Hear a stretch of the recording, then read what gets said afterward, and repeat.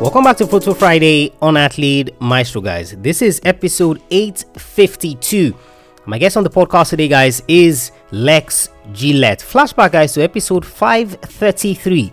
When we had Lex on the podcast, Lex is the guy who he wasn't born blind, but he lost his sight when he was a very young boy, and of course, he then went on to compete in sports. He, at the time of that recording, I don't know if that record still stands. He was a Paralympic world record holder. He was also a Paralympic world champion, and we discussed then, about the difficulties, especially with the Tokyo Olympic Games being postponed, how he was, making amends or coming to terms with adjusting his lifestyle to those things. On that episode, guys, I asked Lex, right, how he was able to shift his mindset and how he was able to trust his coach, because trust me, it's difficult coaching people who have their sight, right, telling them the things to do. How much more someone who cannot see? How do you trust your coach in those moments? And I feel like this will give you guys a lot of insight, right, into more or less letting go, so to speak, trusting your coaches fully, and also shifting your mindset to the right direction.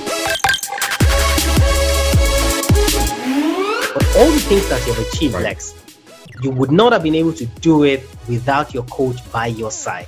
What's the importance of having a coach, and how can athletes, establish that bond? Because, this is the coach that introduced you to the sports in high school, if I'm correct, right? Well, I had him initially, and then I have another coach now.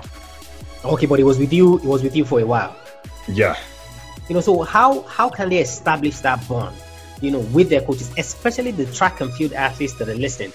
Because you'll find situations where, these athletes feel like, I can't form that bond with my coach. So maybe it's just business, and one of the things that I say is that, yes, you might think it's business, but it goes beyond that, because, if they are going to give you everything, if you are going to give them everything, there has to be something extra special there. How were you able to develop this with your coach?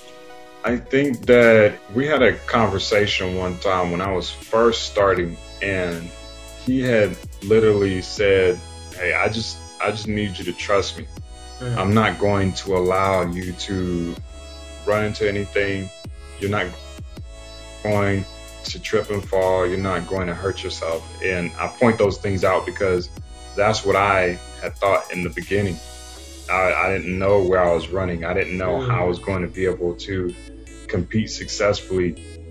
And to have someone who literally gives you that reassurance to let you know, hey, I'm going to make sure I do everything that I can to help you get to where you need to go.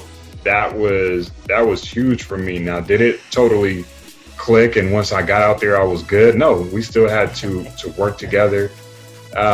But that helped to establish, again, that deeper trust and that stronger level of connection, because I saw and understood that, hey, this guy, he is committed.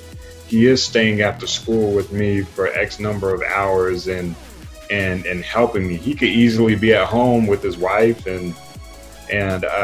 but he chose to, he's at school most of the day, and then now he's staying after school with me, and we're training until 4:30, sometimes 5 o'clock in the evening.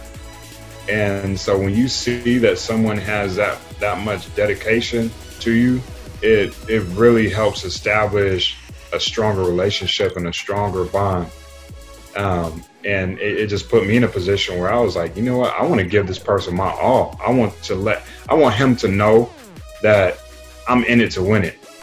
So basically, if I hear you correctly, for the athletes that are listening to us right now, not only do you have to give your all, you will have to trust that all of the effort that this person, is devoting to your career. They could have been doing any other thing. They could have been working with any other athlete. They could, there are millions of things that they could have been doing, but they've chosen to be with you to help you through that sport. So not only do you have to trust them, then you in return now have to give your best, so that the work that literally both of you are putting in, is not going to waste. And I think I agree with that.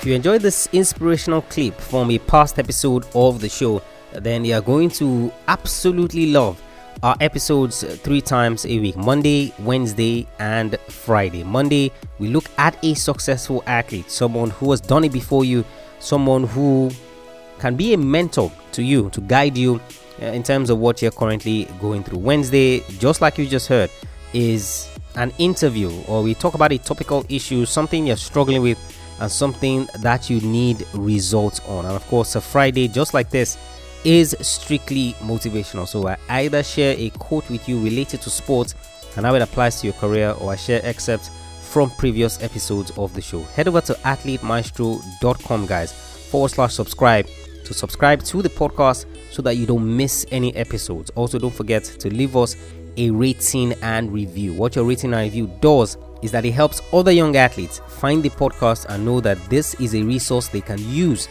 to ensure that they are getting closer to the goals that they set for themselves in sports. And if you have any questions, send me a mail, tola@athletemaestro.com. I'll catch you guys on the next episode of the show. Remember, knowing is not enough, you must apply. Willing is not enough, you must do.